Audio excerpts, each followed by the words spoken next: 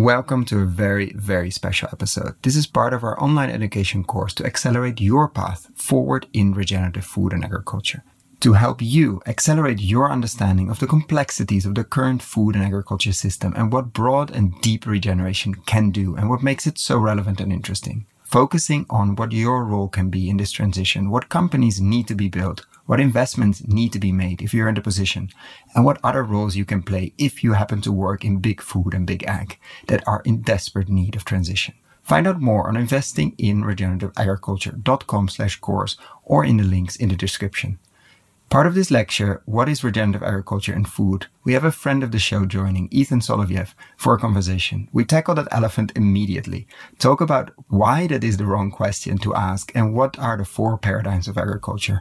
And of course, if you know Ethan and myself, we talk about a lot more. So enjoy.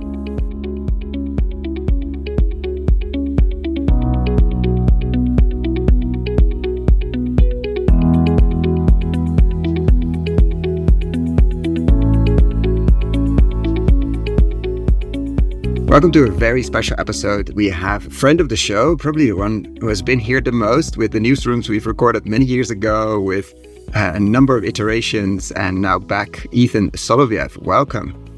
So glad to be here. Great to see you.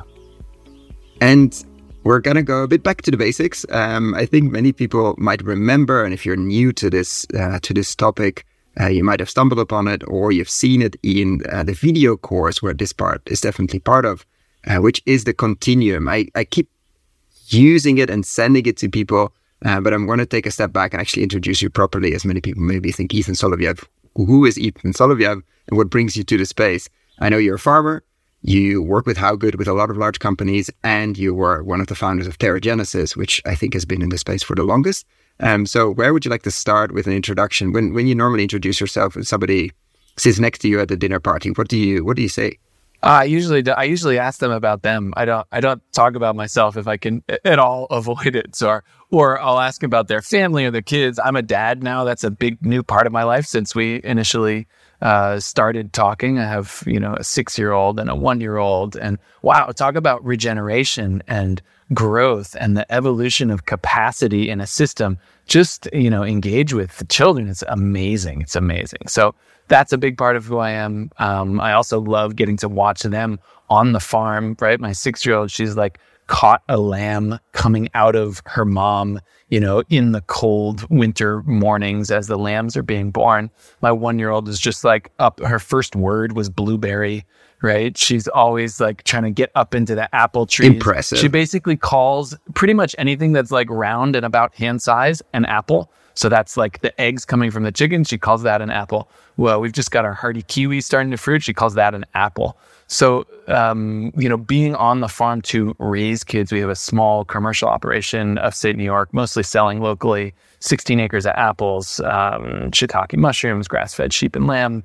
And then there's a number of other farmers who live and work and have their livelihoods on our farm growing vegetables and flowers and bees and chickens and ducks. So it's a multi-enterprise, small-scale, aiming for regeneration farm in the Hudson River Valley of New York. All of that helps me to source directly from living systems, directly from a place, in order to do the incredible work that How Good does. How Good's the world's largest product and ingredient sustainability database. We have a software platform that enables people at the largest companies in the world and the smallest food companies at the world to understand the impacts of their products. What's the carbon footprint? What's the biodiversity impact? What's the labor risk? What's the water? What's the soil health? And how do you take all that and then innovate and improve and decrease your carbon footprint or get to net positive? And so our software platform helps to automate that using artificial intelligence and human intelligence, probably more importantly, human intelligence. Everybody has to use AI.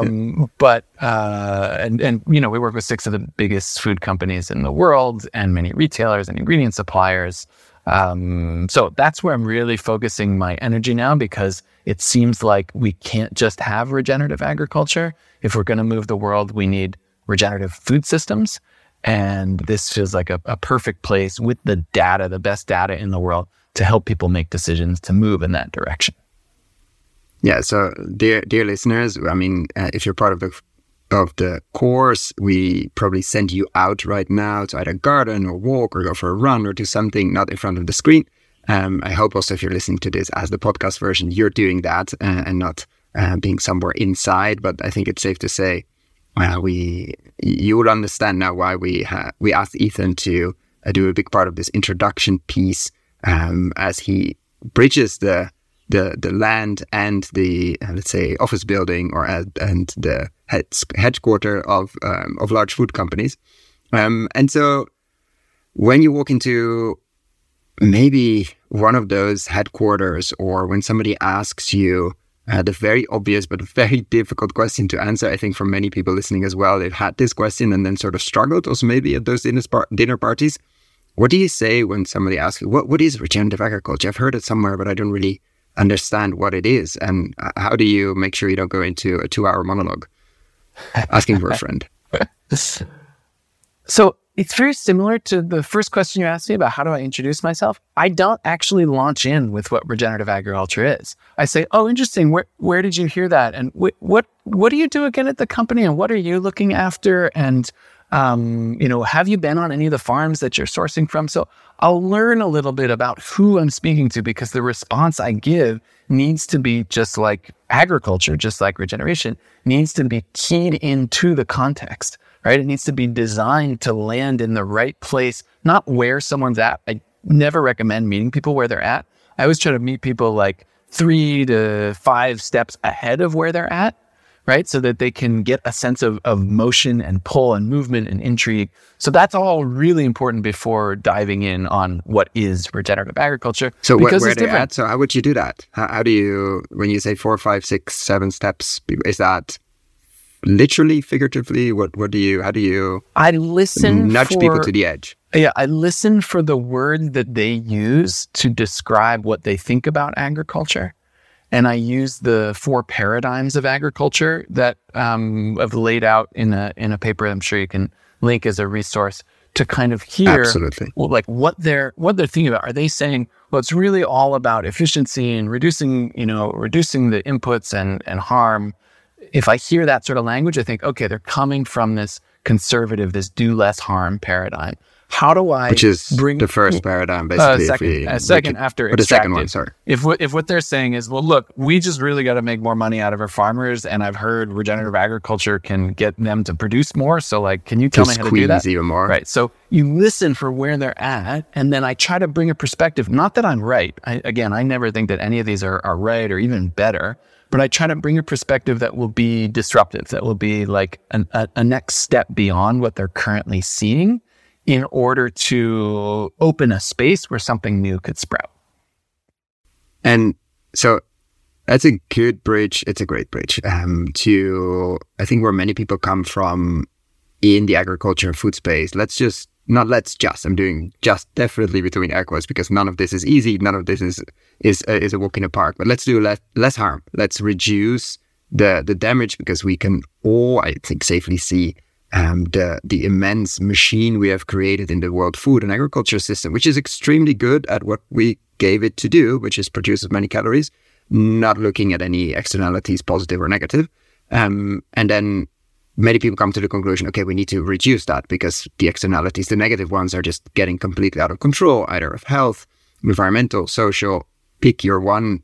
Probably it's being damaged severely by our food and agriculture system, but it's feeding most of a significant part of the world. So when people are in that level of, or that paradigm of agriculture and want to reduce, how do you trigger them to not open their mind, but you said, like, how do you trigger them to see something or to think of something they might not have thought about before when they approached you? So this might be a place that I would bring the continuum, this impact spectrum, we sometimes call it. And I would start with, what they see and understand. I would say, look, imagine a line, and on one end of the line, there is the extractive, the damaging, the degenerative agriculture that you know about, right? Because you've seen the harm it can do to people, to indigenous people, to all people, to anyone working in the fields. You've seen the damage it does to biodiversity and the deforestation and the eutrophication of the waterways. And, a lot of agriculture has been that, at least, since World War II, but even a good ways before that, there's a lot of damage being done. That's one end of the spectrum. That's degenerative. And then you can move sort of up the spectrum. And this is some of what you're talking about right now. How do we do less harm? How do we use less fertilizers, per kilo or per metric ton of yield? How do we put a more efficient, water and irrigation system, drip irrigation, so you're not flood area, you're not using as much water? How do we improve our efficiency of our crops through different choices or different breeds? And agriculture has done a lot in this in the last 20 years, especially. We've been moving towards sustainable agriculture. We've been moving towards this middle point, this midpoint, this sort of like, if we could keep reducing harm, just like you're saying and aiming to do in your systems, then we could get to like do no harm. We could get to zero, middle of the spectrum, get to zero, get to net zero. And that would be a great thing. And we should stop it. We should stop deforestation. But is that enough? Like if somebody asked you like, how's your relationship with your spouse, your significant other? How's that relationship right now? And you said, it's no harm. It's sustainable. It's about net zero, right? Is that really what we're going for? That would not be. That would be a good opening at a dinner party, but then you'll be in a very different conversation. Yeah, exactly. Well, there's a whole bunch of parallels we can draw between human relationships between each other and really human relationships with Earth. And so, if you want to be in a sustainable net zero relationship, regeneration starts with restoring relationships between us, plants, trees, animals, soil, but and even restoring. Check it out. Regenerating with restoring. What's the difference? Mm-hmm. You tell me. Good point. Restoring What's the difference between restore to what? Restore to some past state. Zero. We go still to zero, which is not so relevant. Which is not enough. So restoring takes a point of view that in the past we had something better, and so we just have to restore it to the before colonization happened here or before the ice age or whatever it was. You're restoring it to some hypothetical past. So what makes regeneration different? Asking from a non-native speaker. It's in the etymology of the word. Generate, it has to do with birth. It has to do with born anew, create anew. So to regenerate is to actually create something that has not been before. That's why we can't go back to any former way of farming or agriculture, or beyond farming or agriculture to a semi-nomadic gatherer hunter. Like we're not going back. We need to regenerate what is new for this time, for these people, for this company, for what you have to do. That's regeneration. And so then you start to step over the midline. Right? Then you start to add value. You go into that net positive territory on the spectrum where you're not just stopping deforestation. You're increasing the size of the Amazon rainforest, not just stopping it being cut down. You're not just like using less water. You're having any dirty, polluted water that comes into your farm actually get cleaned as it goes through your process and leave as beautiful, clean drinking water. You're not just getting people to a minimum wage, a sort of net zero. Yeah, they can barely make it. You're actually lifting them up and supporting their agency, their self-determination, their sovereignty with regards to food and culture and spirituality, and like giving them not you can't give it to them, but supporting them to have a very full, big life. So we're stepping over into the realm. We're heading beyond sustainable at the midpoint and towards regeneration. And you can apply this to any part of agriculture. You can look at soils, we can look at trees, we can look at water, we can look at inputs and say, what does it look like on this spectrum as you move away from degeneration and towards regeneration? And you can apply it outside of food and agriculture as well. And so just for people to have this visually, and of course we'll link to the continuum below. Also, we'll talk about why you're using it less and less, but why still I think visually it's such a powerful it's basically a big arrow with 2 points on both sides. And one side is the really extractive, degenerative side, where some places of a system might be, some other pieces might be not so much. And on the other side, it gets, in this case, greener and more on the regenerative side. Somewhere in the middle is that weird, sustainable 0 point where we would never be or stay as well, because why would you stay there? But it's a movement, it's a continuum. And regeneration is a verb and not a thing or a destination. And I think there are many people get like, are you a regenerative farmer? Or are you That's the wrong question. Right. That's not, yes or no? Anytime you get into that binary. Is this regenerative peanut butter? No, I don't know. Like, doesn't like what do you even mean by what is your concept of regenerative? I mean, it really triggers a lot of questions, but it also is an impossible one to answer because it is a continuum and it's never done. First of all, and we don't even know what lies beyond there. Like, we're really not in the dark, but like this is a much longer thing, much more a marathon than a sprint, and definitely not an easy destination to reach. So I just want to put it out there. I know we're gonna overload people with a lot of things, but so we're moving beyond that 0 point, even if we could, that sustainable piece, and going into a lot of these things you mentioned of the cleaning the water and the social piece and the spiritual piece.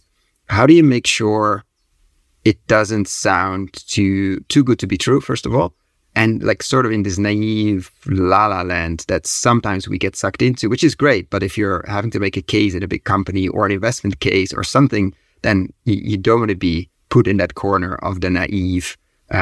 We already talked about we're not going back to anything. This is going forward, but still you want to make sure it's sort of grounded in that people can grasp it or connect to it or somehow not like push it away as a nice faraway dream. But we will never get there. Let's not even talk about it. Let's just get to reducing chemical fertilizer, reduce the harm. Like, how do you make sure we get out of that naivety corner? I think part of what the continuum does is it helps people zoom out from where they are currently stuck and see a more whole picture. It helps them see what could be beyond what their current target or goal is.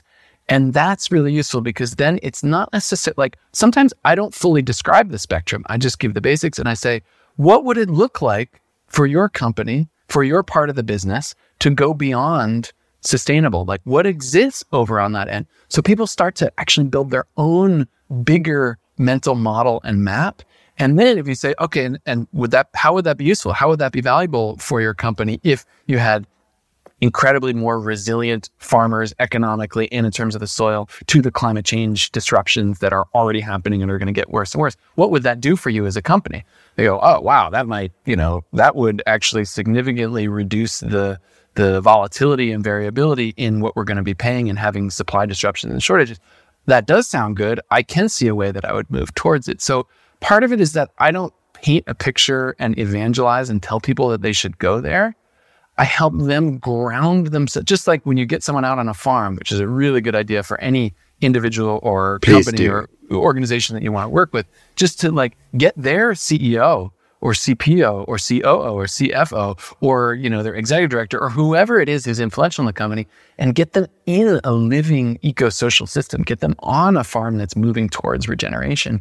That in itself will do a huge amount of movement because then they can image with their own eyes, they can smell with their nose, they can taste the food, and that becomes something to step towards and go towards. That's more effective than naively selling some dream future, because then it's your dream future and it won't connect with them. They have to understand what it means for them, how it could benefit them in order to have the continuing will to move towards it. And so how important has it been that you're operating not your own, because there's a whole ecosystem on it, around it, underneath, etc., but that you're operating from, let's say, a working commercial farm, as you mentioned? How important has it been for you? Sometimes if it's apart from that, you get amazing food and your children are playing outside all the time and getting amazing food. I mean, that everybody understands. The basics are very key here. But let's say in your how good life, etc., how does that help you? It's incredibly important because I can speak with a level of groundedness and reality that is beyond a good idea, like you were talking about, a sort of a naive vision idea, but also beyond a financial business pitch that I'm just trying to make money for myself or my company. When I leave the farm sometimes, if I'm going on a significant business trip where I am going to be stepping into that boardroom, or I am going to be, at stage at the climate conference or at Davos or something like that, I'll always try to take something from my farm, like a little mint leaf or an acorn nut or some little thing, and I'll like tuck it in the breast pocket of my jacket. Yeah, right. To get a little whiff of, oh, this is what regeneration might look like in this place. And I can remember it. And so when I walk into those scenarios, I am whole. I am not a segregated, split out person trying to do a business thing over here and something else over there in my product. I am whole, and I don't know. Does that really do anything? I think it does. How Good's growing incredibly quickly in the world. It's not, of course, just me, but then other people in the company also. Like, many times people come to this company like to get a job, and then they start a garden. Or, you know, one person came and then left and started their own food business. Another guy planted an agroforestry coffee farm in Brazil in a backyard in like 200 square meters that had like 57 different species of herbal and medicinal plants in it that he didn't have before joining How Good. So like, there's something that happens here where the reality of regeneration can be seen, and that infuses everything we do out into the world with what it's going to take on this difficult path to move into regenerative agriculture and regenerative food systems. And what do you say? I mean, you're on stage, you're having a lot of conversations on this techno optimism. We'll get to the levels of regenerative agriculture. I think that part of the answer is there. And when people are really into, let's intensify as much as possible. I think eco-modernism is another term for that. And somehow put the regeneration piece or regen ag in that corner of, again, the anti-science, the romantic, the low yielding. Often it's like this, okay, if you're going into any kind of sustainability direction, by definition, you're producing less and we're producing more. So you're starving people. That's sort of the very basic discussion there. And so we need more land. And like, how do you, when somebody throws that curveball at you, what do you normally say, or how do you counter that? Or not even counter. What questions do you then throw back? Because I'm imagining that your normal response is asking questions. What context? What questions do you ask back to somebody that throws those curveballs at you?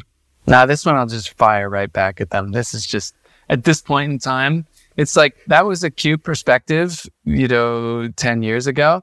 But now that you have the largest food companies in the world and the largest even chemical companies in the world putting their money in the basket of regenerative agriculture and talking about the benefits that it's creating for large and small farmers around the world, that argument is just not really tenable anymore. Like, it's not anti-science. It's not low yielding, right? You can listen to John Kempf about this. He and I had a great conversation where he was like, there's no yield drop if you switch to regenerative agriculture. That's just bad agronomy. Like, if you've got good agronomy that is tuned into regenerative agriculture, you don't have the yield drop. You maintain yields and build soil health and build the potential for higher yields down the road. So, I would also say gas station, not interesting or not relevant anymore as a point. 10 years ago, maybe. Yes. I think that there's look, part of that argument came because there was 50 years of intensive research, millions, probably billions of dollars that went into focus on industrial, mechanized, conventional, input heavy agriculture. But the interesting piece, when you say it like that, like it suggests as a narrative that this is not industrial, not mechanized, which I just want to put out there, can absolutely be. And like the extracted, like that's an interesting narrative, because sort of in our mind we go, okay, so the other side must be hand. Nope, that's wrong. You didn't quite catch the angle. So I'm telling the story of why people got to the thought that regenerative agriculture wasn't this, which is so much effort in that space generated a huge amount of yield, a huge productivity.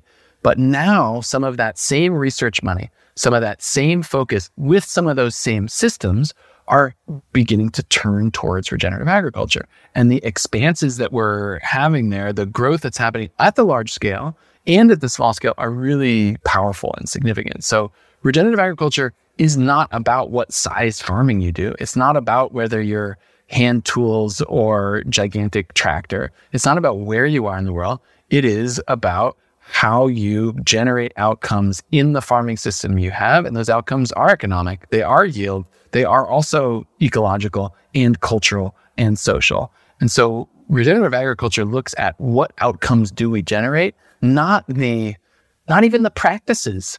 right? That's one of the reasons that the continuum that I did is cool and it's useful. It's good to see and understand, but it also isn't enough because I preset what I thought some of the practices were along that continuum more than a decade ago now. And actually they all hold pretty true. So that's a good, indicator of I was a bit ahead at that point. And it wasn't just me. I learned from others in doing that.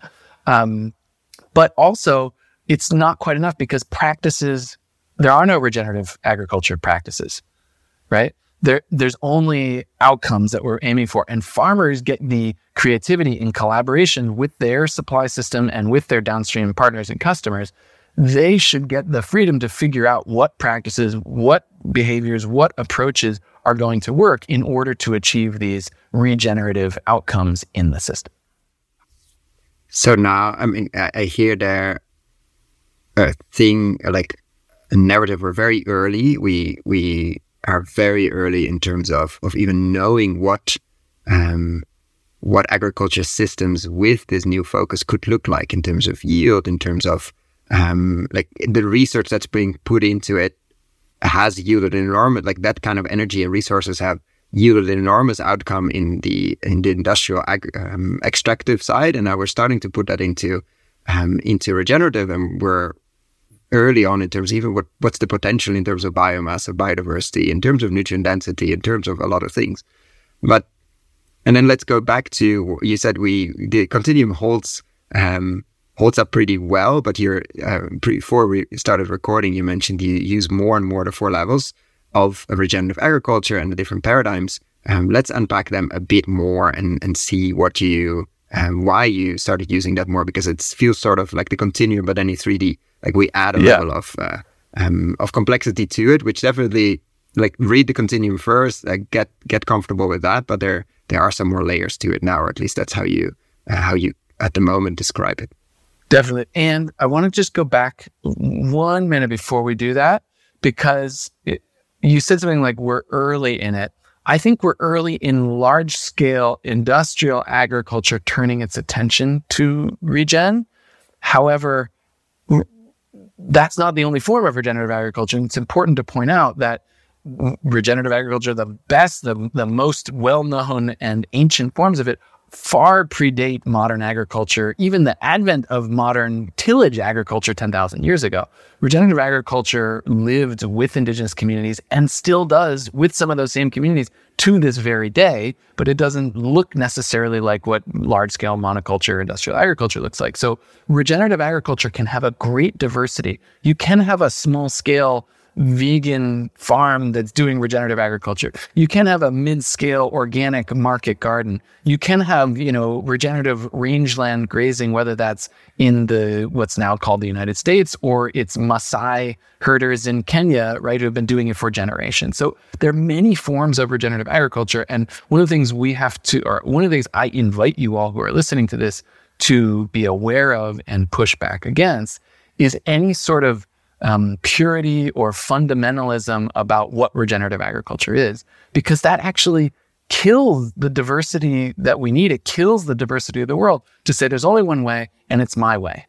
And there's only one regenerative agriculture and it has to be X. It has to be organic, or it has to be no-till, or it has to be whatever. That's going to has to include biochar. Come on, exactly. Ethan, give me biochar. And an herb spiral, goddammit, right? Like whatever the thing is. Of course. Like that is not the right approach. That is not a biodiverse regenerating our thinking approach. And so we have to look at... That got us into this mess to begin with. Yeah. Exactly. We have to look at the diversity going forward. We can't have a fundamentalist mind about what regeneration is and try to wall it off, because to your point there, that is the mentality that got us into where we are right now. And so we have to break that while also working hard to uphold the integrity of what regenerative agriculture is and can be, and to make sure we're focusing on outcomes, on what is actually happening, and not just like improving outcomes a little bit, but actually getting towards the point where it's net zero, actually getting beyond carbon neutral and towards carbon sequestering, towards biodiversity enhancing, not just like, there's a little more biodiversity in my big monoculture field, so now it's regenerative, right? It's like we have to keep pushing for that regenerative end of the spectrum while also supporting many at different scales with different approaches on their path towards it. Okay. So you want to loop us back to our paradigms question now that we touched that important Absolutely. point? Yeah, no, I absolutely want, because that touches exactly the paradigms and the context of whoever is listening in whatever context, and how, what is a logical next step, or what would be a next paradigm for them. So we started with, you mentioned them at the beginning. Let's say if somebody, when you ask a few questions, responds to that with, I want to reduce my negative impact, I want to focus on that, etc. That's one paradigm. Of course, we have the extreme extractive one. I just want to make as much money as possible. That's sort of the first. And then what are the others? Like, let's walk us through the different the four that I've named here. And I'll just note, these are not the only four. There's probably ones, so I don't know, at a different level lower, and there's probably ones beyond the four that I've named. So it's just useful to note that, like, we've got a map, but the map may be bigger. So, you know, like my 6-year-old daughter said to me yesterday when she got home from school and being out on a hike she was on, she said, "Do you know we're in outer space?" And this concept of, like, there could be something so much bigger than what we're currently holding and looking at. I just want to put that sense of awe forward here, that, like, yeah, I've got 4 paradigms that I've articulated. They come primarily from my work with Carol Sanford and her work on regenerative business. But there's probably more beyond this. So we've got the extractive, we've got the conservative. Next, there is a pretty significant shift. We sort of pass through and over what some might call sustainable or circular. A lot of people go for the circular thing of, like, you just go around in a circle. I think circular is really funny because circular, like, the circular economy community figured out that, like, they didn't quite have it nailed for natural systems. And so then they started using the term regenerative and say, oh, well, to be circular, actually you have to be regenerative towards nature. So they, like, I think that's a funny kind of midpoint. But above that, there's what I call net positive or net contributive. So this is where you get to the sense of, we can't just do less harm, we have to do good. You can't just, emit carbon dioxide, you need to capture carbon and put it into the soil. You can't just, what example have we not used yet? You can't just, like, do less harm to animals in the terms of animal welfare. You have to give them a life that is as close as possible to what their natural wild existence was. So we're moving into this place where you're adding value to the farm, to the system, through what you're doing. That's net positive. And that's great. We should all be doing it. All these levels are great. All of them have their value and importance in the system. When you get to the 4th level that I've named, regenerative, here our focus goes beyond the farm itself. It goes beyond the individual good that you're doing. And it says, how do we regenerate the whole system that we're part of?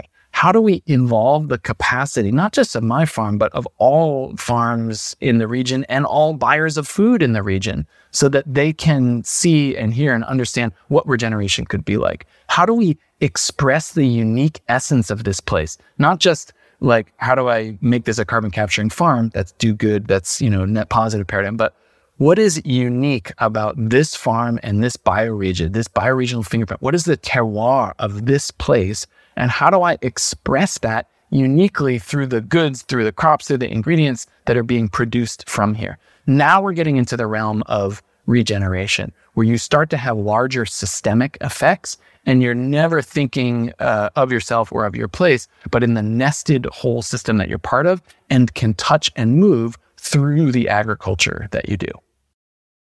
And just to give an impression, like, when you're working with these bigger companies, where do you feel most people are? What are most of your conversation and work around? Because it feels like the 4th level, or the last one you described, I don't want to name them or number them because there are multiple there and I don't want to go below 0. That would be weird.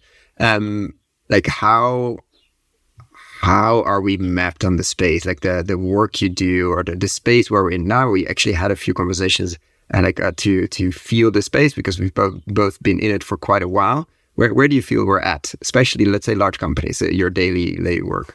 Yeah. I guess I'll say there's great diversity, and that I embrace that diversity. It's important, we learned. Yeah. It's incredibly important, because there are individuals inside of every company in the world, at least everyone that I've ever gotten into, who really deeply care and are pushing their minds towards regeneration, towards that, fourth paradigm or beyond. And that's not everybody inside of most companies. On some companies, it's more and more. There's some companies that have worked farthest in this realm, and you can see my interviews with them on How Good's resources page, or at the events that we do at at Climate Week or COP or et cetera. Like, there are many who are thinking in a regenerative way, and there's still a lot of people who are extractive and are coming from a conservative paradigm. All of those are there. I think, would I love there to be more in stepping to net positive and regenerative? Yes, of course. But I'm also not pushing and trying to get people there, because you do not move people. You cannot move people. I guess I'll just say that. This is a premise. I don't think you can push someone to get to any level or another. I think the only way that I, or that you, or that anyone takes a step in what they're able to see and do in the world is if you invite them to see the whole map and ask them where they want to go and what it'll take to get there. They then have the potency to take the step. You also have to back them up with data, right? And we're focusing on the practical philosophy of regeneration here, but also there's a lot of functional content and data, and you need the carbon footprint, and you need to be able to track those outcomes for any farm up to any product. You really need to be able to do it at the product level. So much of the whole corporate world is focused on this sort of top-down greenhouse gas accounting or biodiversity, nature accounting that looks at headquarters and your initial scopes 1 and 2 that you have control over, and then maybe finally slowly gets down to where all the impact lies, 90% of it in your scope 3 or far out. And How Good thinks that's the wrong direction, and that you actually should come from the individual products, the individual goods, and build your way up to get a sense of the whole. So, we power all of the data and all of the decision making to help make that happen at companies large and small. But you need that alongside an invitation to grow the paradigm you're working from. Everything will go faster if you can line them up together.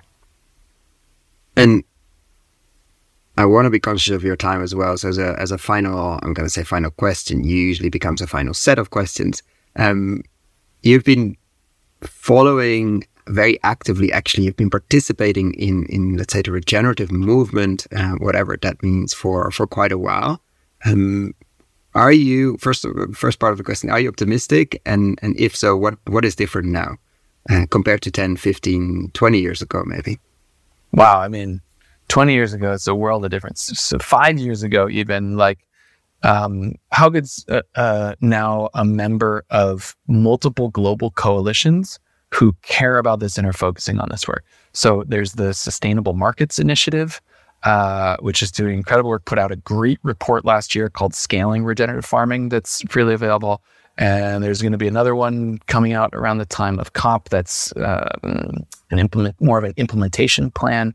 That organization has companies that are $250 billion in annual revenue who are part of it. We're also members of WBCSD, the World Business Council for Sustainable Development, who has a whole work stream on regenerative landscapes and, scaling up agriculture. Plus the One Planet Business for Biodiversity Coalition. I don't know the exact numbers. That probably has 400 billion in revenue companies that are part of it. So this is a major going folk. Even the World Economic Forum is starting to step in on soil health and regen ag. So there are big companies that are putting their smart people and their resources and their energy and their creativity into moving this at a scale that the world has never seen before. It also needs the banks and the governments and the investors and philanthropic capital to come in and support the journey along the way. And that's some of what's starting to happen. I think the other thing that's different from five years ago is that it's not just carbon anymore. This isn't just a conversation in the business world. Thank gods, right? It's no longer just one thing. It's no longer Good just plural, one. I know, gods. Yeah. One god of carbon. It's right. It's a whole system. It's carbon, it's nature, and it's human rights. And all of those are nested within each other, and we have to do all. And you have to have data for all of it. How Good has, from the beginning, for 17 years now, been pulling the data together for each of these different parts so that you can see it as one whole and make decisions that, don't improve you on carbon, but screw you on biodiversity. And so I would say that's a major difference. The scale of effort that's going into it, the amount of financial capital flowing into it, the creativity in the current capitalist system to work on it, from biodiversity credits to new laws that are like super stringent, like the EU deforestation law. I don't know if you've looked into it, but like companies who don't comply with this law, the fees are penalty massive. It's 4% plus of your annual revenue in Europe if you get caught out, with any deforestation for 6 top commodities. So there is a rising to the difficult occasion that is good and is happening. Am I optimistic? I don't know. Climate change is moving faster than anyone thought. Antarctica, is melting. The Mediterranean is boiling. I think a change that is just starting to happen but we'll likely see more of and hear a lot about, in Dubai this year, is getting adaptation as well supported and funded alongside the efforts towards mitigation.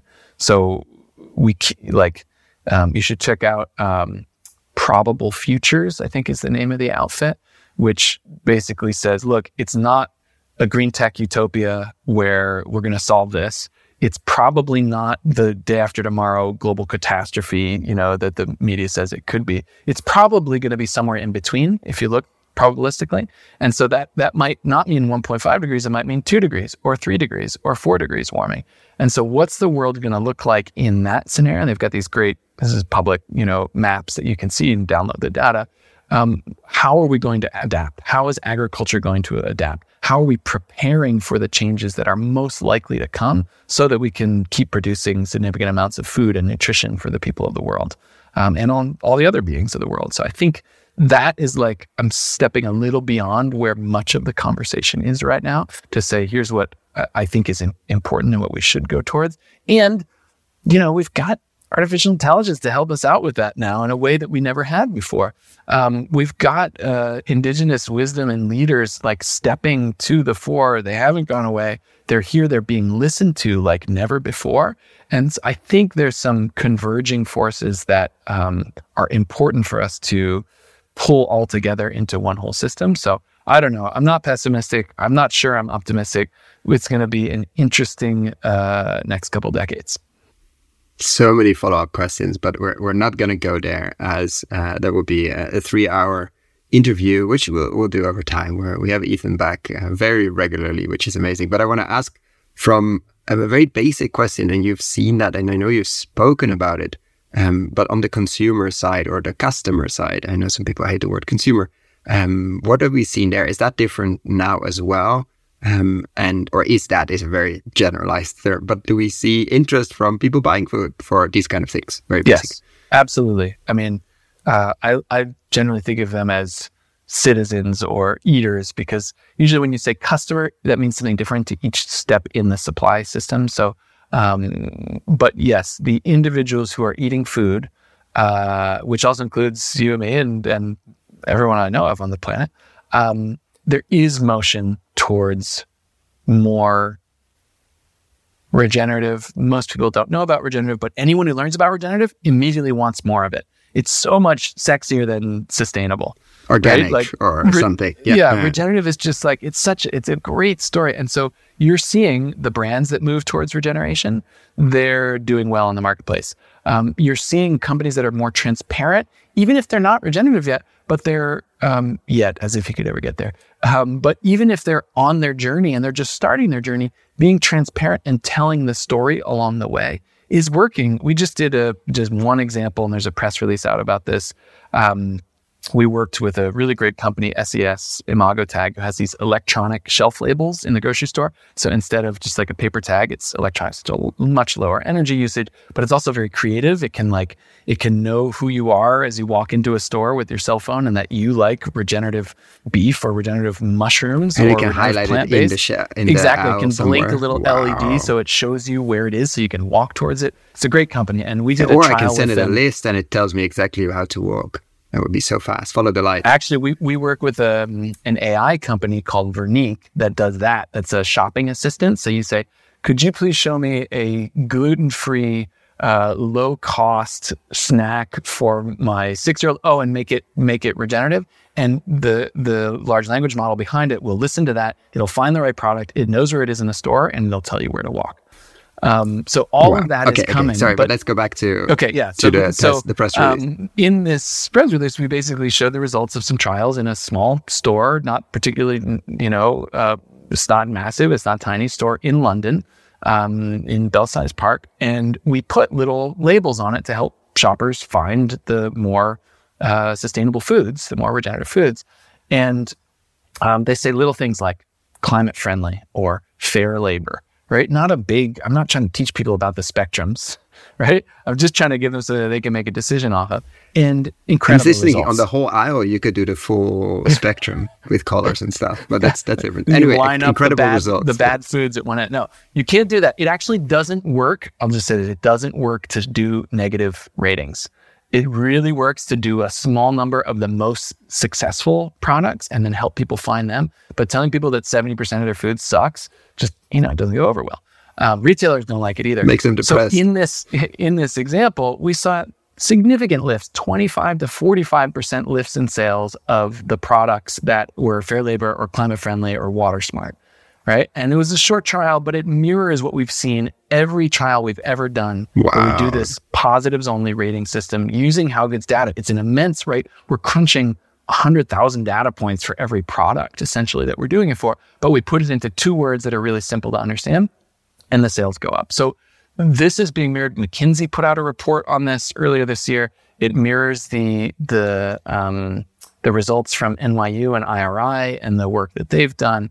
So consumers are heading in this direction, especially millennials and Gen Z.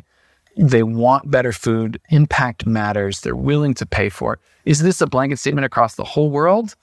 Maybe not. There's some differences. We're going to see in Dubai. We're doing some really exciting trials with a retailer there, where we'll get to see a little bit in a different cultural context. Does this same thing happen? But by and large, I would say yes. Now it is different than 5 years ago. You can go in this direction and expect greater benefit for the earth and greater benefit for your financial bottom line.